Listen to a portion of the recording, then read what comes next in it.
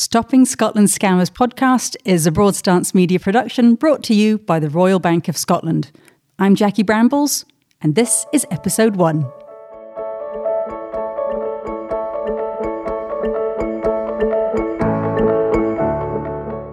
If you've seen Stopping Scotland Scammers on television and are thinking this might just be the same thing all over again, minus the pictures of course, stick around. The podcast isn't a repeat of the TV programme, but it is inspired by it. We'll be looking at the stories through a different lens, exploring the emotional impact. I was devastated. I was thinking how stupid I was. It was just this awful feeling in my stomach that you had, and it just wouldn't go away. Delving into the psychology of who gets scammed and why. You're not special. It happens to all of us. It's fine. You know, you're not more dumb, you're not more stupid, you're not a bigger sucker than anybody else.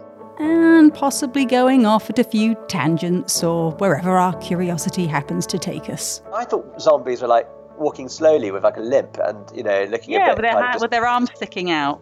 No way! These were like, this is like facing 30 Usain Bolts.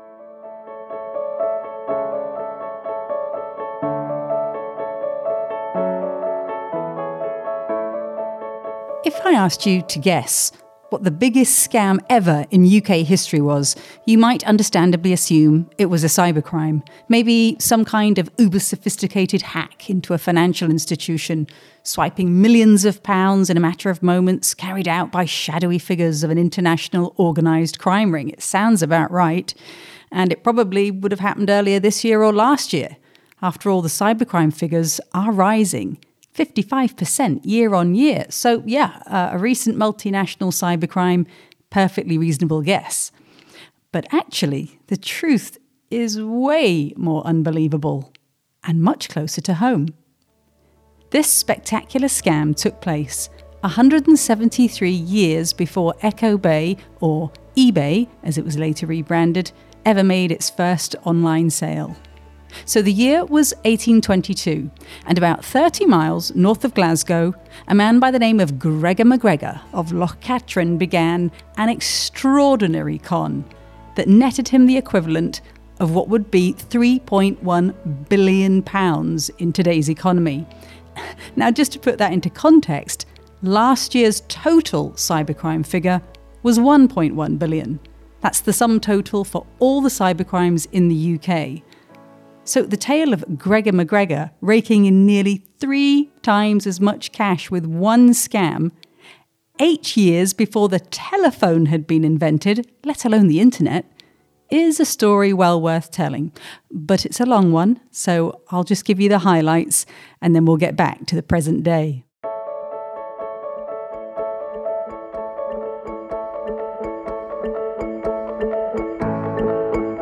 Returning from military service overseas, MacGregor claimed that a king in South America had been so impressed with his swashbuckling heroics, he'd gifted him a small neighbouring country, just for him.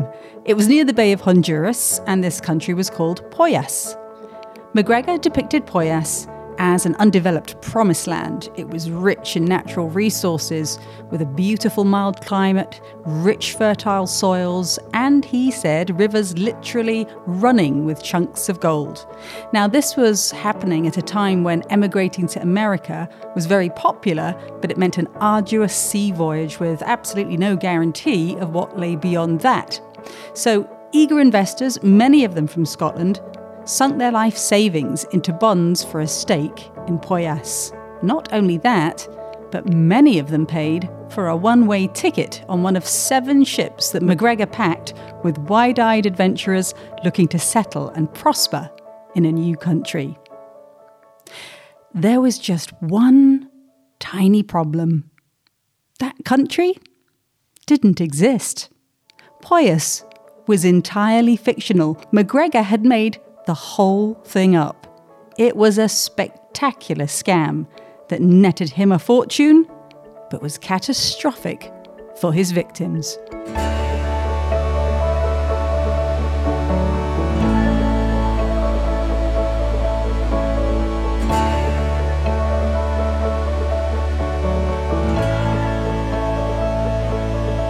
McGregor had pulled off the prototype of what would become, nearly 200 years later, the most prolific scam online, knowingly and blatantly selling something that doesn't exist over and over again.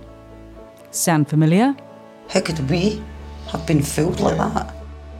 Like an idiot, I paid them £1,000. And I thought, you fool. How could you let this happen to you? I'll fill you in on what happened next to McGregor and his ships bound for a fake country a little later on in the podcast. But for now, let's hop into our time machine and back to the present day to take a look at the biggest ever cybercrime in Scottish history.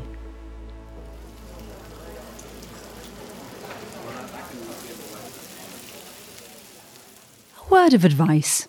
If ever you have cause to be on the telly and you'd like to be filmed in a flattering light, the smell and sound of bacon rolls being prepared is nectar to a ravenous and appreciative camera crew. Well, that's exactly what greeted us at Keith's lovely B&B in Fife. Jovial, friendly and very welcoming. Keith was hit hard when he was scammed out of £10,000 by an organised crime gang who made £113 million using telephone number spoofing software to make it appear as though their victims were genuinely being called by their bank. I got this phone call from this lady claiming that she belongs to my bank. Keith was told that his bank account was being drained by fraudulent activity and that in order to make it stop, it was necessary to shut down his old account and open a new one. They just needed a few details. But Keith wasn't convinced. And I was wanting to say, well, how do I know you are who you say you are? Like many people over the last couple of years, Keith has heard about bank scams and is now sceptical of all cold calls.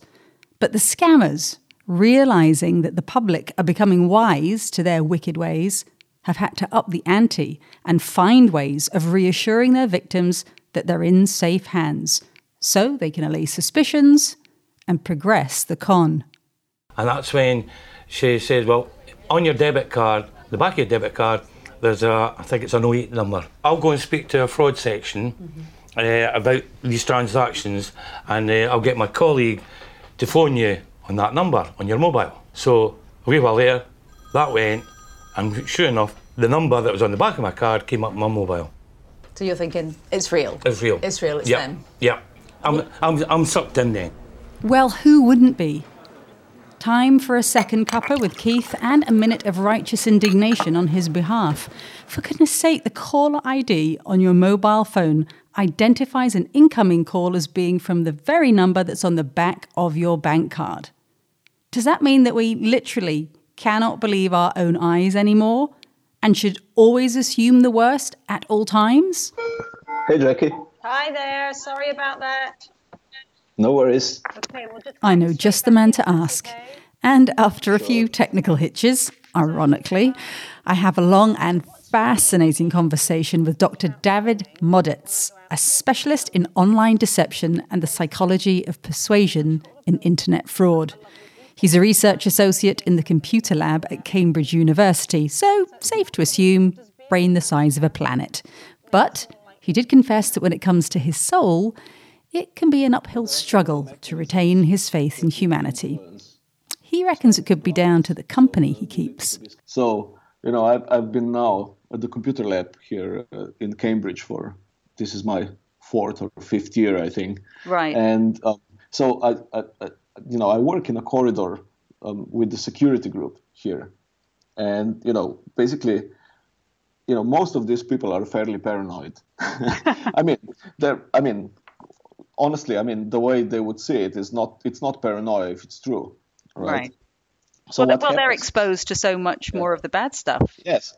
So I've noticed that, I'm getting similar. This kind of leads us to a bigger question, right? So, how much does it cost if you immediately start assuming that everybody is a crook?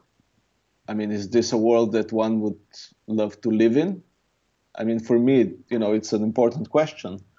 So I would rather assume that people are nice and honest, and then, I might get scammed sometimes, but the quality of my life is much better that way than me being totally paranoid constantly. Yeah. So there's a fine line between being cautious and protecting yourself and taking certain measures, and then kind of sliding into becoming cynical, mistrusting, and paranoid.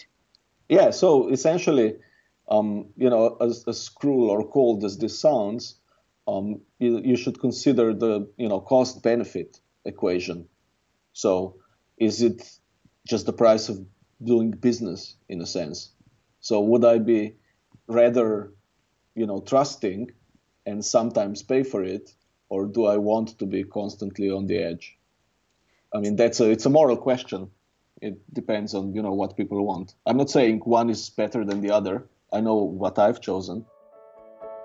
Yeah, but I'm pretty sure that the 240 people who sailed for 2 months across the ocean from Britain to South America in 1823 to stake a claim in a land that wasn't there would, in retrospect, wish that they'd been a tad more cautious. It wasn't just their savings and their homeland that British history's biggest scammer, Gregor MacGregor, robbed them of. He didn't blink as he packed them off to an uninhabitable jungle where 3/4 of them died within months from disease and malnutrition.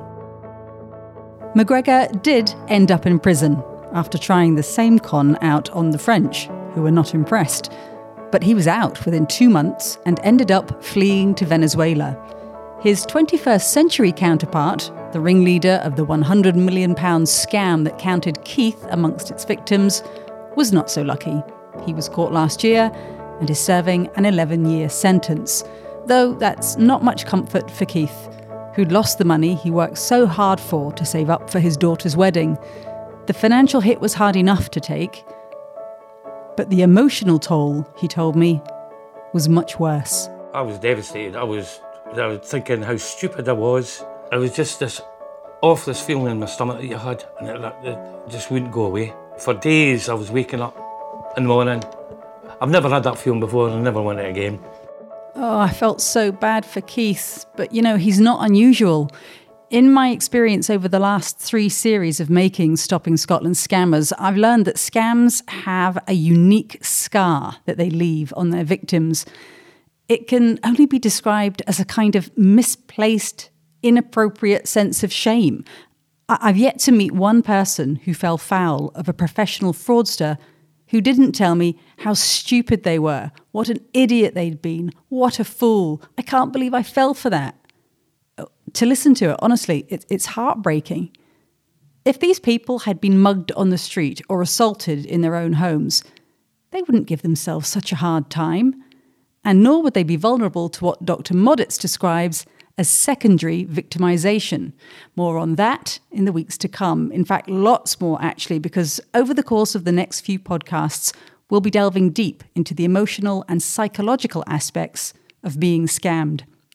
Dr. Moditz has done extensive research on the financial versus the emotional impact of being duped. So we asked them, considering how much you own, how much money you make, in a particular month, how strong was the financial impact? So we needed to relativize this because, if people are very rich, some money that they've lost, they might not care. Right. So for instance, if you're a millionaire and you lose £100, well, so what? Right.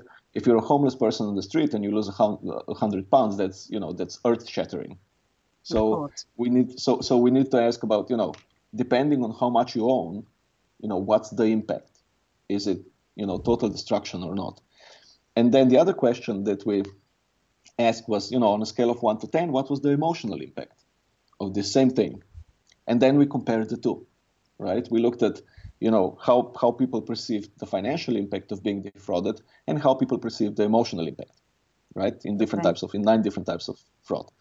And it turns out that across the board, in all those, measured types of fraud, people perceived the emotional impact to be higher than financial. I can totally see that because the people that I meet, many of them are shattered. I mean, I'm sure that there are sort of mental health implications for some people bounce back. Of course they do. It doesn't apply to everybody. But for some people, there's a real sense of it's chipped away at their self-confidence. They almost don't trust themselves to go out into the world and navigate it successfully anymore. Yeah. So I understand. And, it's It's a horrible thing. So, my message to them would be, I would say a few things. I would say, welcome to the club would be the first thing that I would say, because, even though being scammed is a low probability event at every given year, I postulate that we all get scammed sooner or later. At one point in time, we will. We're exposed to this. I mean, certainly I've been scammed, and I do this for a living. Well, that's reassuring. It's just, to me, it's kind of like, well, you see, look at this. It sounds callous, but, you're not special. It happens to all of us. It's fine. You're not more dumb. You're not more stupid. You're not a bigger sucker than anybody else. You see? Because we're inundated by this. And sometimes you make a wrong decision. Don't worry about it. We'll find ways to solve your particular situation, which could be earth-shattering. But the sole act of being defrauded, you're not special in that. Yeah, it doesn't make you a bad person. No, it happens to all of us. That's Dr. David Moditz of Cambridge University, and he's going to be joining us over the course of the next few podcasts. And I can guarantee that pretty much everything you assumed you knew about who gets scammed and why is so far off base. It's going to be a lot of fascinating chat coming up from Dr. Moditz in the coming weeks.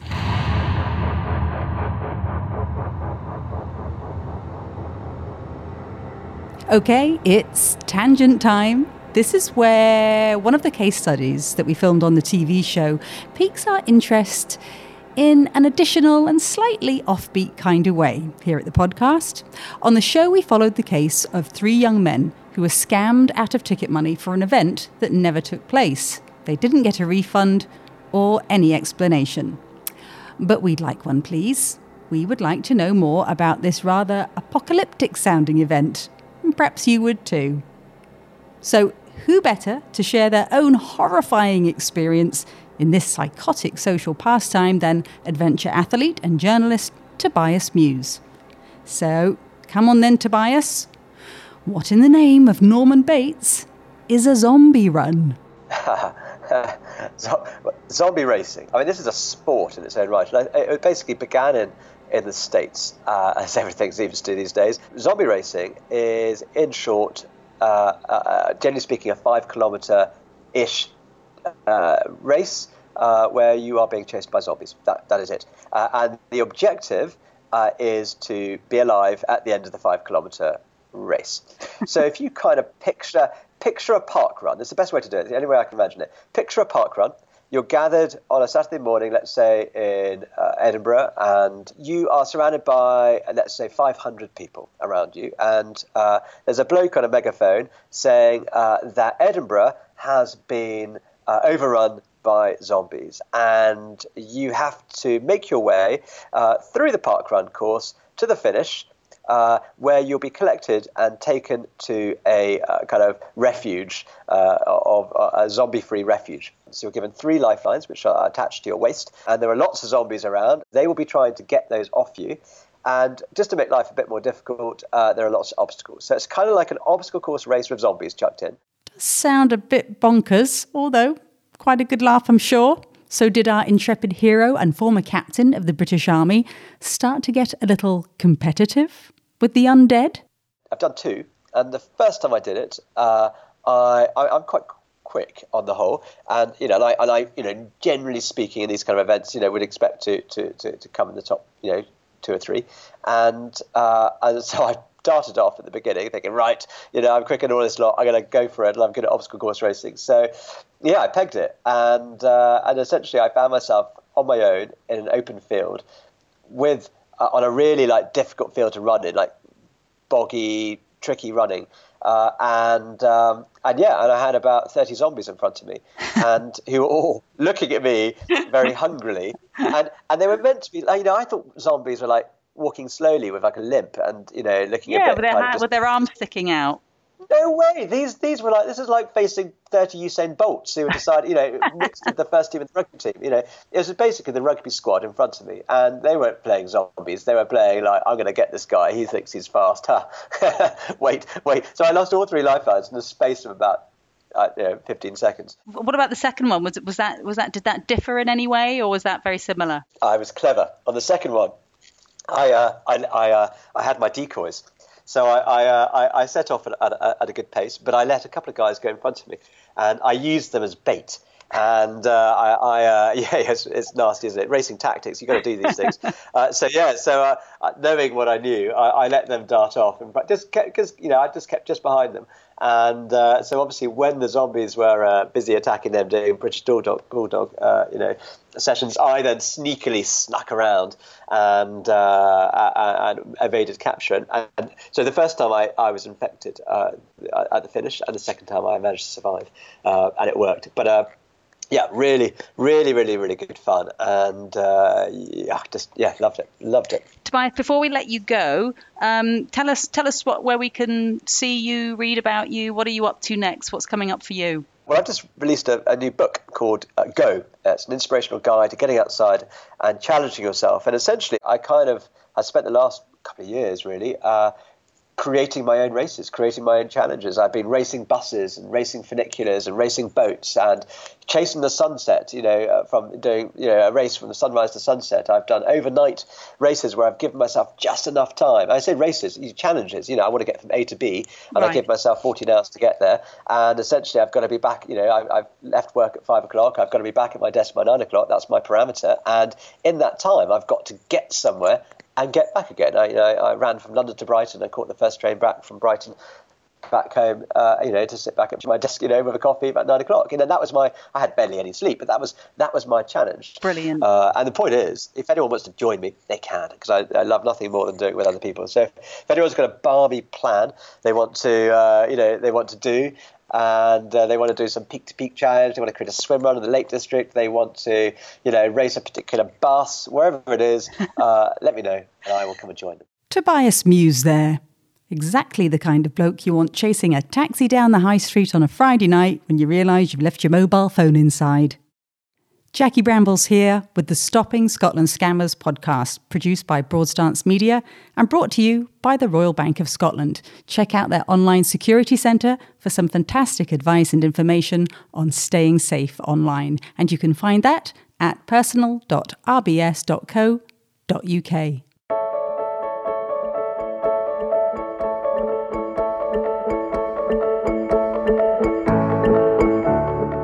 According to a recent study on dementia, British researchers have found out that the likelihood of the elderly developing diseases like Alzheimer's is higher in those who have difficult family relationships, and although it's not always the case, the risks are lower in those whose families had a reliable, approachable and understanding relationship. Betty, featured on the TV programme Stopping Scotland Scammers, was one of the lucky ones. She was the beloved aunt of Donald and his sister Lynn. She loved people. That was how I would describe her. She loved people. And she trusted everybody, and everybody was her friend. And despite all the difficulties she had with cerebral palsy. And then cancer. And later in life. You asked her how she was, and she said, I'm fine. How are you? When Betty's failing health necessitated the support of carers, her family were comforted that the carer assigned to their aunt appeared to dote on her. She went above and beyond the call of duty, often taking Betty out and about on her own time, and Betty came to love her. But what the carer loved was the £40,000 life savings that she was gradually siphoning out of Betty's bank account over a period of years. In fact, until her dying day. But I just couldn't believe that anybody could do that to my aunt. And my aunt at this time was dying in her deathbed, and I'm looking at a bank statement thinking, how could anybody have done this to her? It's every family's nightmare. But what can you do? How do you make sure that the carer looking after your family member has good intentions? Heather Smith of Age Scotland. I think the first key to it is to get a proper assessment from the local authority of what your care needs are. because it may be that the local authority will be able to help you to find a carer who is either employed by the local authority and has been through the very stringent checks that they have, or who is employed by a reputable care provider. So the care provider would be registered with the Care Inspectorate. You can find out from the Care Inspector if the complaint's there. And many staff will be members of the Scottish Social Services Council, so they'll have professional registrations too.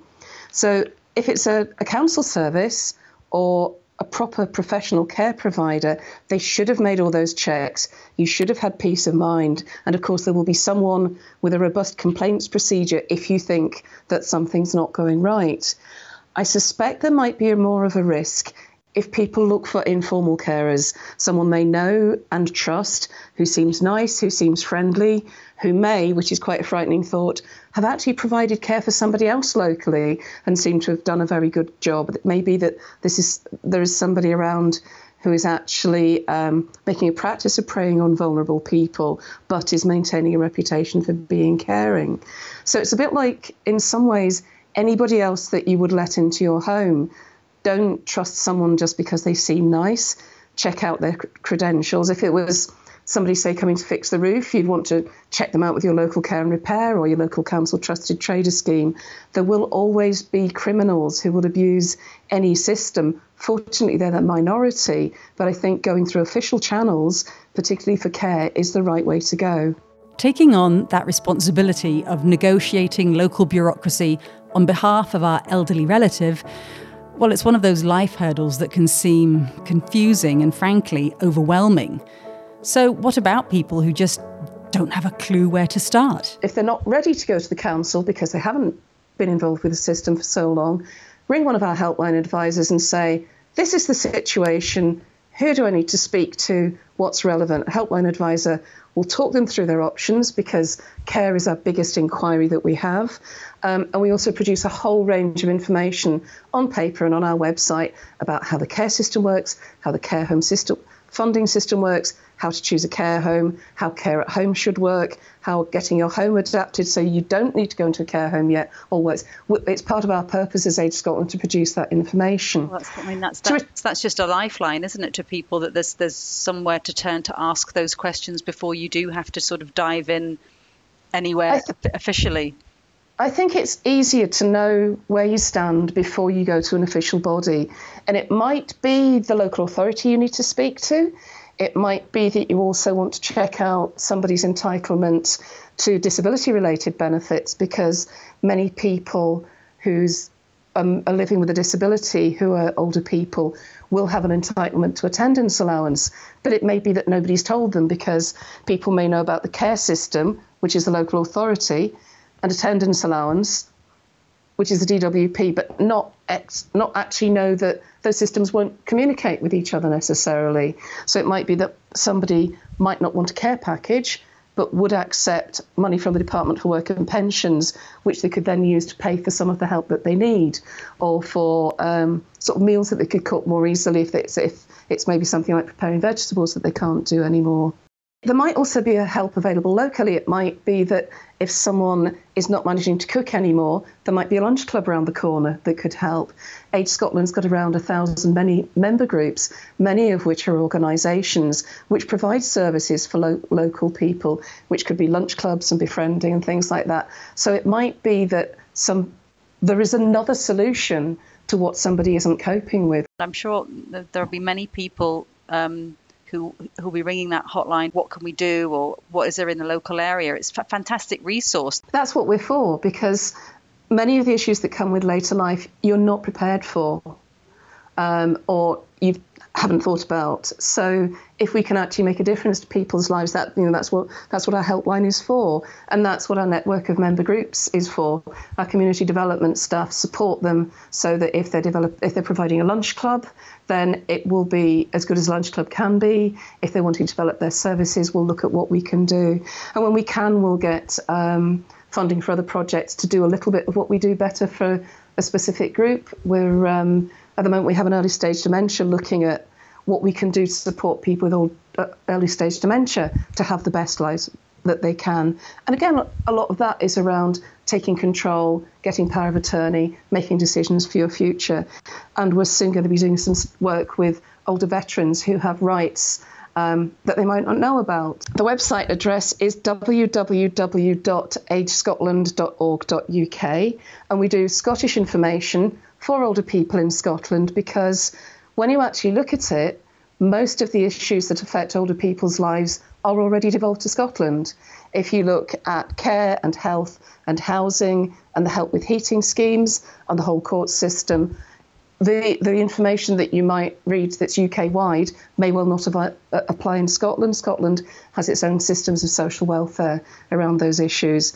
And a helpline number is 0800 12 44 222. And we've got a team of advisors based in Edinburgh who answer these questions day in, day out, from older people themselves and from family members who are going, so what do I do? I don't know how the care system works, but then why would I?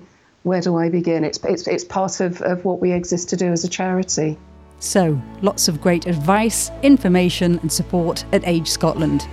But as well as the practicalities of coordinating care for our ageing loved ones, there can be an emotional toll that doesn't get as much airtime. Jackie High has written a brilliant book on exactly this topic called Now Where Did I Put My Glasses? It's a very emotional book, and I wondered how she'd done all her research. I spoke to over 300 different individuals for the book, and I found that two things happened. People got terribly emotional when you gave them the chance to actually talk about it to you. I spoke to all the generations. I spoke to grandchildren, parents and grandparents, you know, the older generation as well, about how they felt. So that there was everybody's side got put, if you like. And families who were trying to deal with elderly parents, and they were worried, and they didn't want to see their parents disappearing into the abyss of old age either. They got very, very, very emotional, and they just didn't know how they were going to cope. And people just used to burst into tears about it because they felt nobody would understand. Nobody would understand how they were feeling. But actually, if you think about it, everybody is in the same boat. It comes to everybody in the end. And as long as you're doing your best and you love your parents, you can't do any more. And you have to forgive yourself. But the frightening thing is the people who did fall out with their parents sometimes did end up not talking to them, and then they died. And they never forgave themselves for that ever. So that is probably the worst case scenario. Don't lose touch. Even if it can't be, if it's only on the phone, or don't let them get to you. They'll push you, because it's just like teenage children. They'll push you till you lose it, till you lose your temper. But it's them pushing back and trying to be independent, just in the same way that teenagers are. And you have to be the soul of patience, and that's very hard. And you also have to be sort of the buoyancy aid, don't you, emotionally, to parents who are perhaps, have increasingly failing health. It's very difficult to cheer somebody up when the grim facts are there's no hope of things getting better. In fact, they're going to get worse. It's a very difficult situation to be a cheerleader in that environment. When your parents are getting frail, becoming more and more frail, they're getting more and more frightened, and they are definitely getting more depressed. You can be positive. Your role is to be positive always, and to say, look, you're better than you were last week. This is great. Look at this. You're looking fantastic. And take them out shopping, for a new coat, or take them out for a cream tea, or whatever it is that floats their boat, a football match, down to the pub. It doesn't matter. Keep the normal things going. Keep the usual chatty, real life fun things going. Make sure they see plenty of their grandchildren. Explain to your children that this is their grandparents, and however, it's sometimes hard for young people to relate to older people, but most grandchildren really love their grandparents, even though they can get embarrassed about how to talk to them because they don't really know the right way to do it. Encourage them to be together. And I would say this from as soon as they're born, actually. I mean, speaking as a grandparent, spend as much time with your grandchildren as you can. That's what they want to do. As parents, make sure that your children spend time with their grandparents. It cheers the grandparents up a great deal, especially if they're feeling a bit frail. A little bit of TLC, a bunch of daffs, whatever it is, turning up and giving Grandma a kiss and saying, can I make you a cup of tea, Gran, and this kind of thing. It's all normal, everyday stuff, and that's the stuff that lifts their spirits. There is nothing too small or too ordinary. I mean, if it's your sister and she was feeling a bit down because she wasn't well, you wouldn't hesitate to just do the normal things. You wouldn't try to think out elaborate plans to take her out of herself. You'd just pop around and have a cup of tea with her, wouldn't you? Yes, and of course. And it's exactly the same thing. You just pop around and have a cup of tea, keep them cheerful and keep them positive. Now, where did I put my glasses? Written by Jackie High.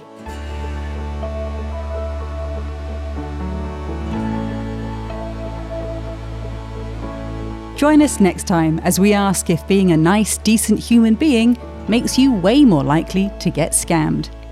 And who said camper vans were for boring wet weekends, bickering with the one you love in a metal box for days on end? Certainly not me. On episode 2 of the podcast, we'll be hearing about life on the road with a couple of adventurers who still aren't back from a 9-year jaunt around the world in their trusty camper van called Daphne. I believe they may be in Portugal when we speak to them. Thanks to all our courageous contributors and generous guests, and to you for listening to episode 1 of the Stopping Scotland Scammers podcast, produced by me, Jackie Brambles, for Broadstance Media, and brought to you by the Royal Bank of Scotland.